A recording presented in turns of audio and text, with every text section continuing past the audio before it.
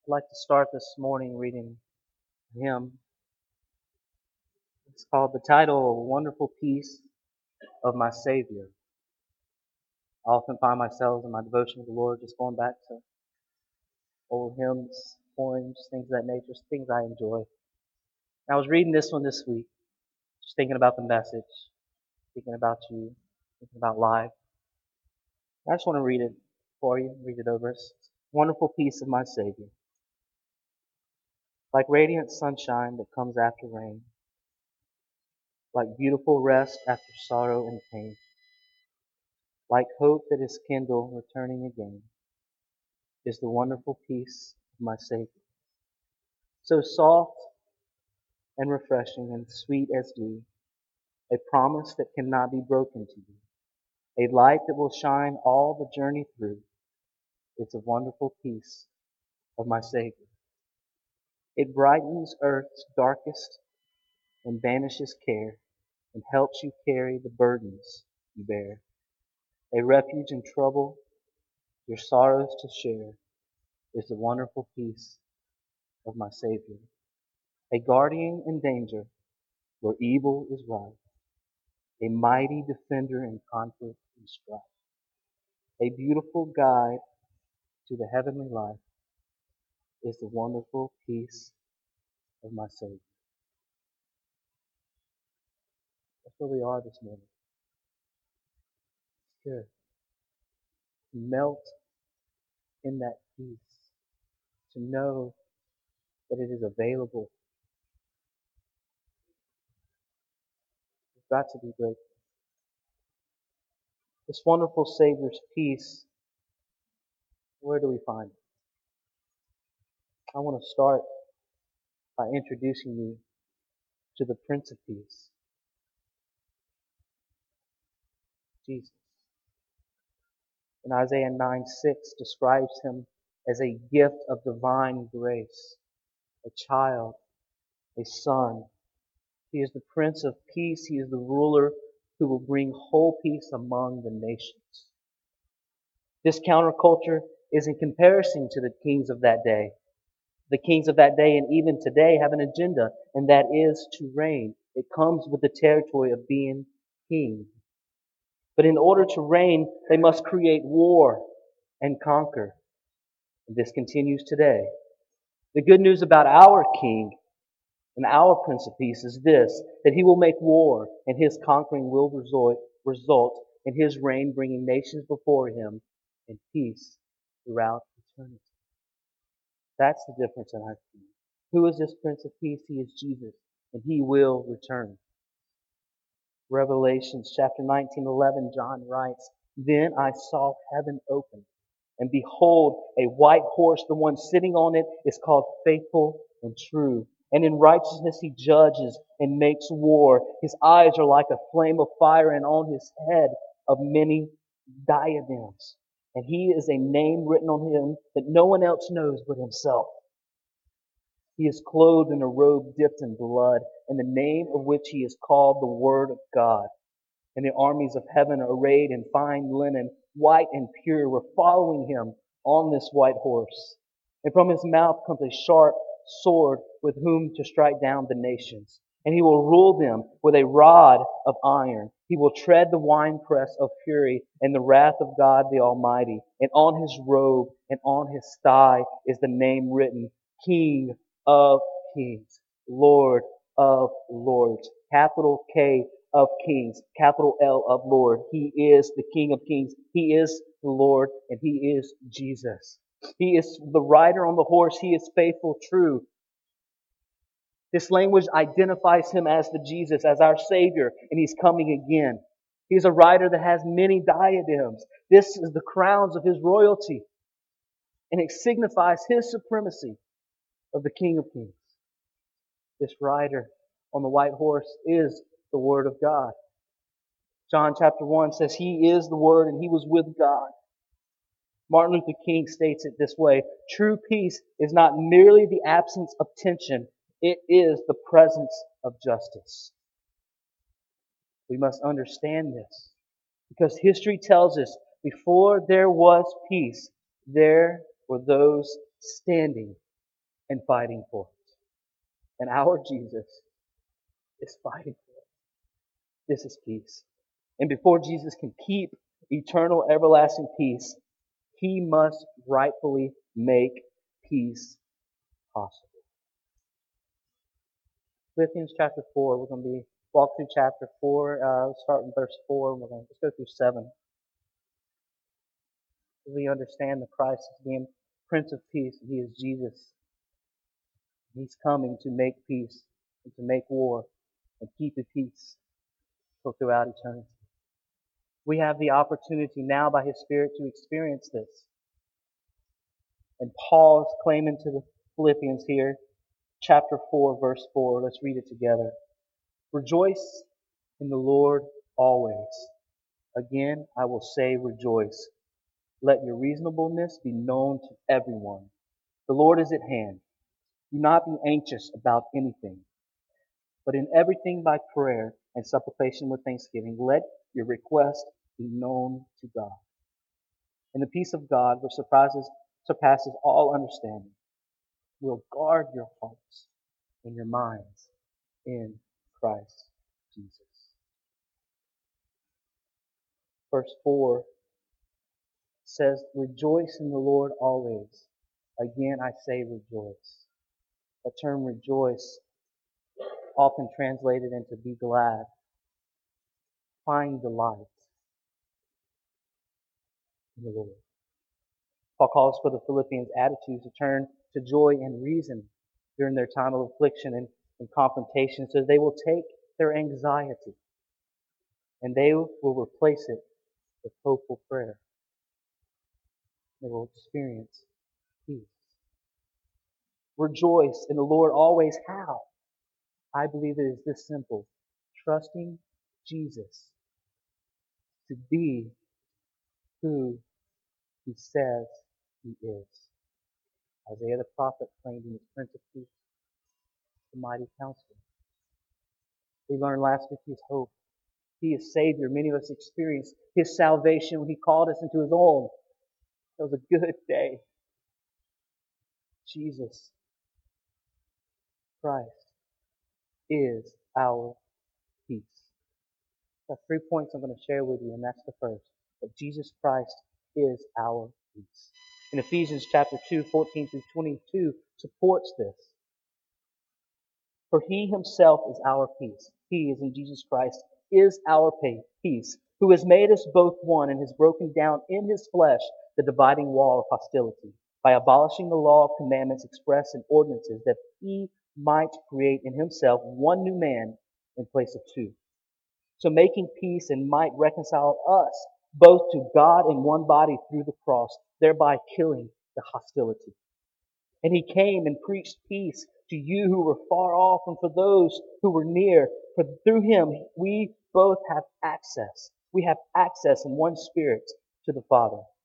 So then you are no longer strangers and aliens, but you are fellow citizens with the saints and members of the household of God. Built on this foundation, the apostles and prophets, Christ Jesus Himself is being the cornerstone, in whom the whole structure, being joined together, will grow into a holy temple in the Lord. In Him you also are being built together into a dwelling place for God by the Spirit. Jesus Christ is our peace. He has come in bodily form and went to the cross, and He broke the sin in our life and this hostile sin in our lives. And Jesus provides harmony between God with one another in the church. He has made us one, Jews and Gentiles. He came as the solution, as one, broken down in His flesh, in His body, on the cross. He preached to the far and He preached to the near. He brought peace to all the parties. He is the cornerstone. He is the whole structure, it's mentioned in verse 21, in which His church is joined together. Jesus is our peace. Contentment in the Christ will give us peace. Gladness in our hearts before the Christ will grant us peace. Sanctification in Christ will gift us with peace. knowing all that we need is Christ, will produce in us a contentment, ladies and gentlemen, that nothing in this world can provide.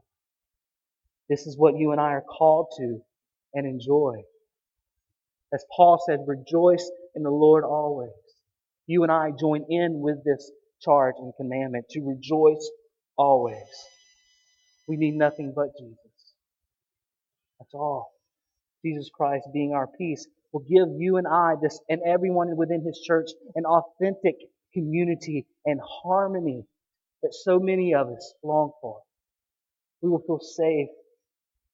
And as this harmony is produced, Paul answers in Philippians chapter 4, verse 5. He says, let your reasonableness be known to everyone. As the church, as members, as fellow saints, we are to be reasonable, to be sound, to be sensible in our discussions with people within the church and people outside the church, to the believer and to the lost. We bring this sense of reason, and it's crucial for us to maintain healthy community, not just here within these walls and in our homes, but in our workplaces. And this is the character, hear me, this is the character of Christ that seeks the best out for everyone, not just oneself.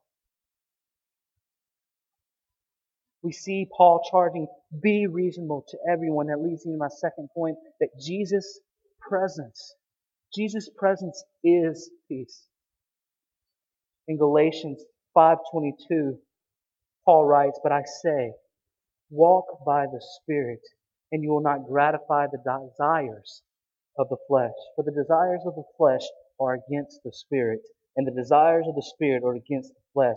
For those oppose each other, to keep you from doing the things you do not want to do. But if you are led by the Spirit, you are not under the law. Now the works of the flesh are evident: sexual immorality, impurity, sensuality, idolatry, sorcery, strife, jealousy, fits of anger, rivalries, dissensions, divisions, envy, drunkenness, orgies, and things like these. Paul warns us, as I warned you before, that those who do such things will not inherit the kingdom of God. Here we go. Listen to this. But the fruit of the Spirit is love. The fruit of the Spirit is joy. It's peace. It's patience. It's kindness. It's goodness. It's faithfulness. Jesus hath crucified the flesh with its passions and desires. And in verse 25 and 26, if we live by the Spirit, let us also keep in step with the Spirit. Let us not become conceited, provoking one another, and envying one another. The fruit of the Spirit working in us, along with many attributes, is peace. Peace. Peace of mind. Peace in our spirits. Jesus' presence is peace. The peace will produce a sensibility and a reasonableness.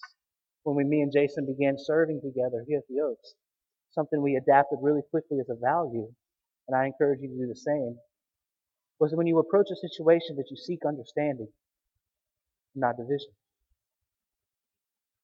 Seek understanding of the whole context of the situation. Gather your thoughts, seek counsel, generate a response with reason. That's important for us. So let's examine the narrative real quick of creation in Genesis chapter 1:26. I want to bring something to the table. Then God said, let us make man in our own image, after our likeness, and let them have dominion over the fish and of the sea and over the birds and of the heavens and over the livestock and over all of the earth and over every creeping thing that creeps on the earth. If we were to model our lives and we were designed to be after Christ in His likeness, and Christ brings a presence of peace, shouldn't we be accountable to do the same? We are accountable to bring peace to situations. Think of it in Genesis chapter 1. God gave us the responsibility to have dominion over every living creature that creeps. We can train animals basically to do whatever we want them to do. We have an opportunity to take the wild and have the ability to bring the calm. God has given us this platform. We bring this order to chaos. We bring reason. Let's bring it home. Let's bring it to our homes. As our children begin to grow up, I'm learning Boone's just wrestling with all these different emotions. He's learning what they look like. He still thinks Christmas is his birthday. You know? I have a responsibility as a father to lead my family. And as he gets angry, and he's learned that at school he was so heartbroken that one of his closest friends, he didn't like him anymore because he doesn't share and he's not a good friend. So I was like, buddy, let's talk about this. And I had an opportunity, and you do as well, as our children grow, as they cry and as they're angry, to really bring peace to the situation and speak that into their lives. Say, buddy, here's how we'll respond as a family. Of course, you use the language of whatever level you're speaking to, but it's important for us to bring that and calm their little souls. Let's get a little more personal. Husbands and wives. We've all been there. We have a responsibility to love each other as Christ loves us. And if our Christ breeds peace, think about that with me. I encourage you this morning to let that bleed through your life in your conversations with your husbands and with your wives, and be the peace that provides resolution. Yes, that is easier said than done. We all can agree. This doesn't go just for husband and wife, best friends, family members, co-workers, fathers, daughters, sons, fathers, mothers. We've got to let the peace of Christ work in our homes and then bring that. We bring reason and truth, there's no doubt. But what is very important is that when we come to defending our faith, is that we are to be firm for what is true. We are to be firm and resolute for what is true. But here's where the peace comes. In situations as we defend our faith and stand up for what we believe is right and absolute, is that we must trust. This is where the peace sets in. We must trust the Spirit of God to be His Word. And we must trust Jesus to be who He says He is. We can just display this peace. And as Jesus' presence is in our life, we will produce this peace, leading us to live different amongst this culture in this day. And it should lead us to fulfill Paul's request about not being anxious. Look at verse 4, chapter 6. Chapter 4, verse 6. Do not be anxious about anything, but in everything by prayer and supplication be thankful, or be in thanksgiving, let your requests be known to God. He's reminding us to rejoice, to be reasonable. Now do not be anxious. And approach the Lord in prayer. Paul's reflecting back here to the Sermon on the Mount in chapter 6 of Matthew 25 through 34. Jesus is saying, therefore I tell you, do not be anxious about your life, what you will eat or what you will drink, nor about your body, what you will put on. Is not life more than food, and the body more than clothing? Look at the birds of the air. They neither sow nor reap nor gather in barns, and yet your heavenly Father feeds them.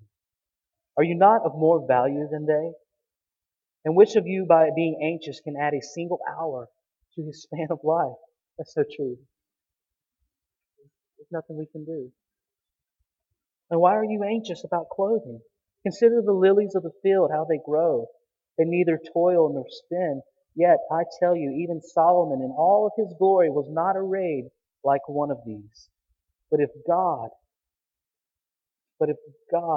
so clothes the grass of the field, which today is alive and tomorrow is thrown into the oven, will He not much more clothe you?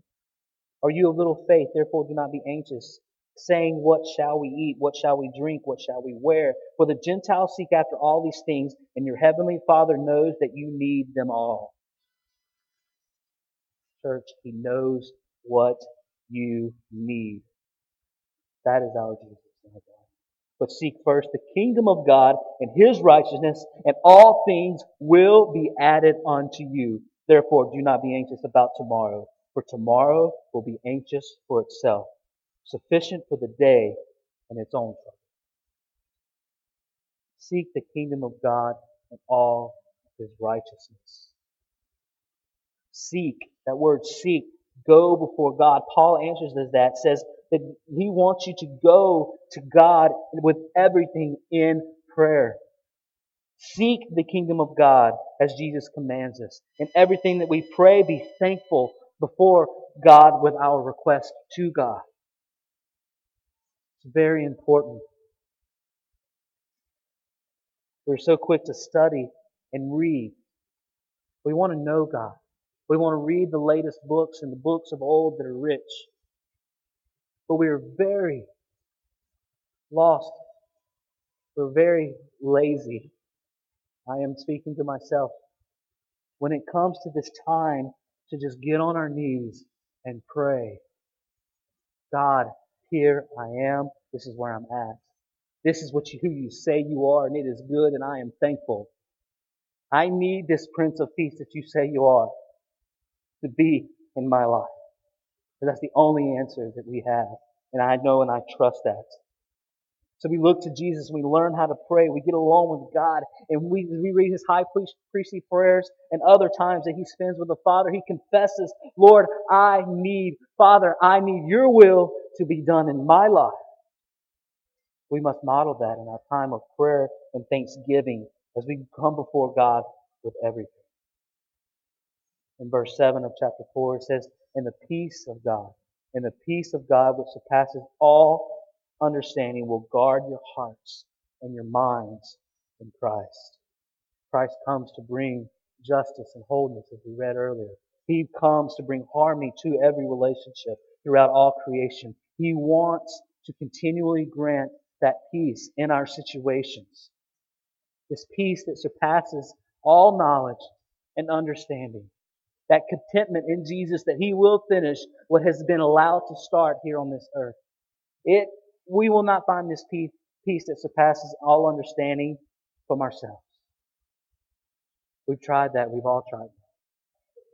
We will take one solution, put it in play. We will take another job. I'll go to another job and I'll go this, I'll do that. And we change all these different situations, trying to find the right fit that makes us feel comfortable. What happens here, I believe our heart needs to be calibrated a bit by the Spirit of God. What if you just woke up thankful that you had that job to go to versus, I hate my job? I get it. I do. I've had to make tough choices and sacrifice and not spend things the way we used to spend things to do things that we're doing now. But you've got to find this peace that doesn't come from yourself, that doesn't come from your job, it doesn't come from any comfort that you construct, the peace that does not come from any circumstance that you create. It comes from God. It has came as a lowly baby. He is the Prince of Peace, and it came through the atoning sacrifice of His Son, Jesus. And is available to you. Therefore, peace that comes from Jesus in our lives, if you have experienced the peace of Christ in your life. And Paul says, be reasonable, as we talked about within the church. Be reasonable with your coworkers and family. And as Jesus Christ has given us peace, this peace must transfer to others. God transfers peace to us through Jesus Christ. Jesus Christ transfers peace and love through us and His church to others. It's a model. It's how we're designed. Bring this order. Chaos. And the third thing I want to point out, that Jesus Christ made everlasting peace possible. He has made it possible. Church, like Christ, we must bring the spirit of peace to our culture. His presence in us will bring wholeness and harmony to situations around us. Matthew 5:13 says, "You are the salt of the earth, but if salt loses its taste, how shall its saltiness be restored? It's no longer good for anything except to be thrown on the ground and trampled under people's feet. In Colossians 4:2 through 6, continue steadfastly in prayer. Let's prioritize prayer in our lives, church. Continue steadfastly in prayer, constantly in prayer before God, being watchful, here it is again, in it with thanksgiving.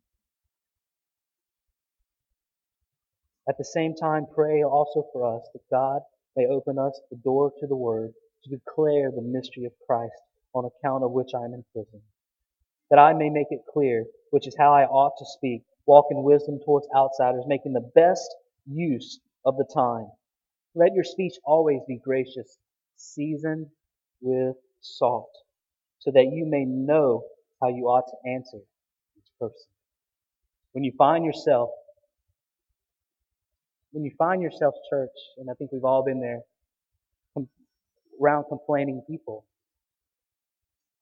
possibly hurting people, people that are confiding in you, and the reason they're doing that is because they consider you safe.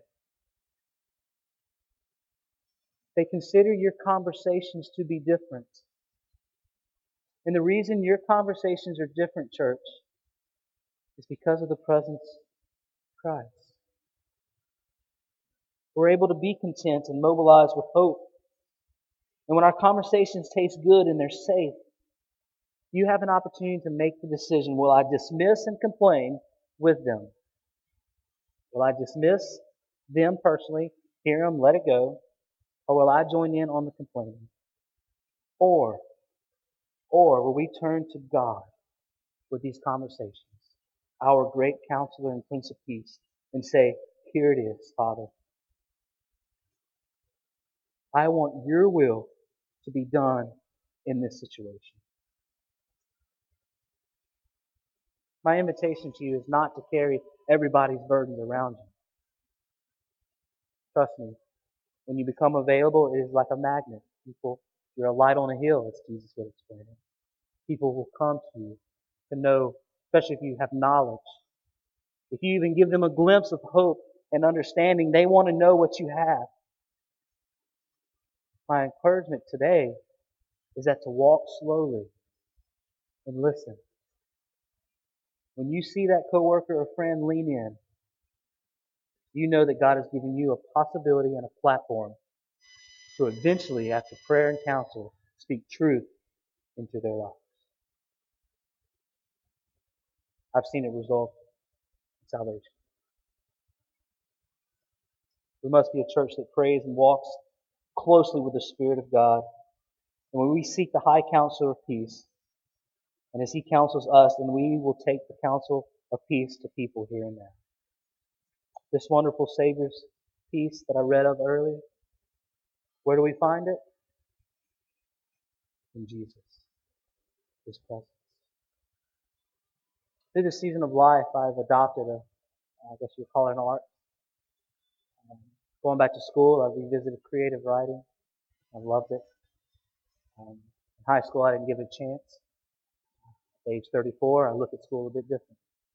So as I began to write and learn that I like to write, and I began to pick up poetry and read poetry. Today, I'd like to read one poem, something that the Spirit's done in me during my time as I experience peace that surpasses all understanding. And when I spend time with Jesus, I know that I'm spending time with my daughter. It's good. So this poem that I wrote is called Passing Through Pain.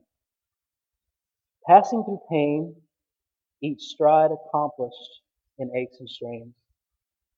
Fading in place with loss, waking each morning has its cost.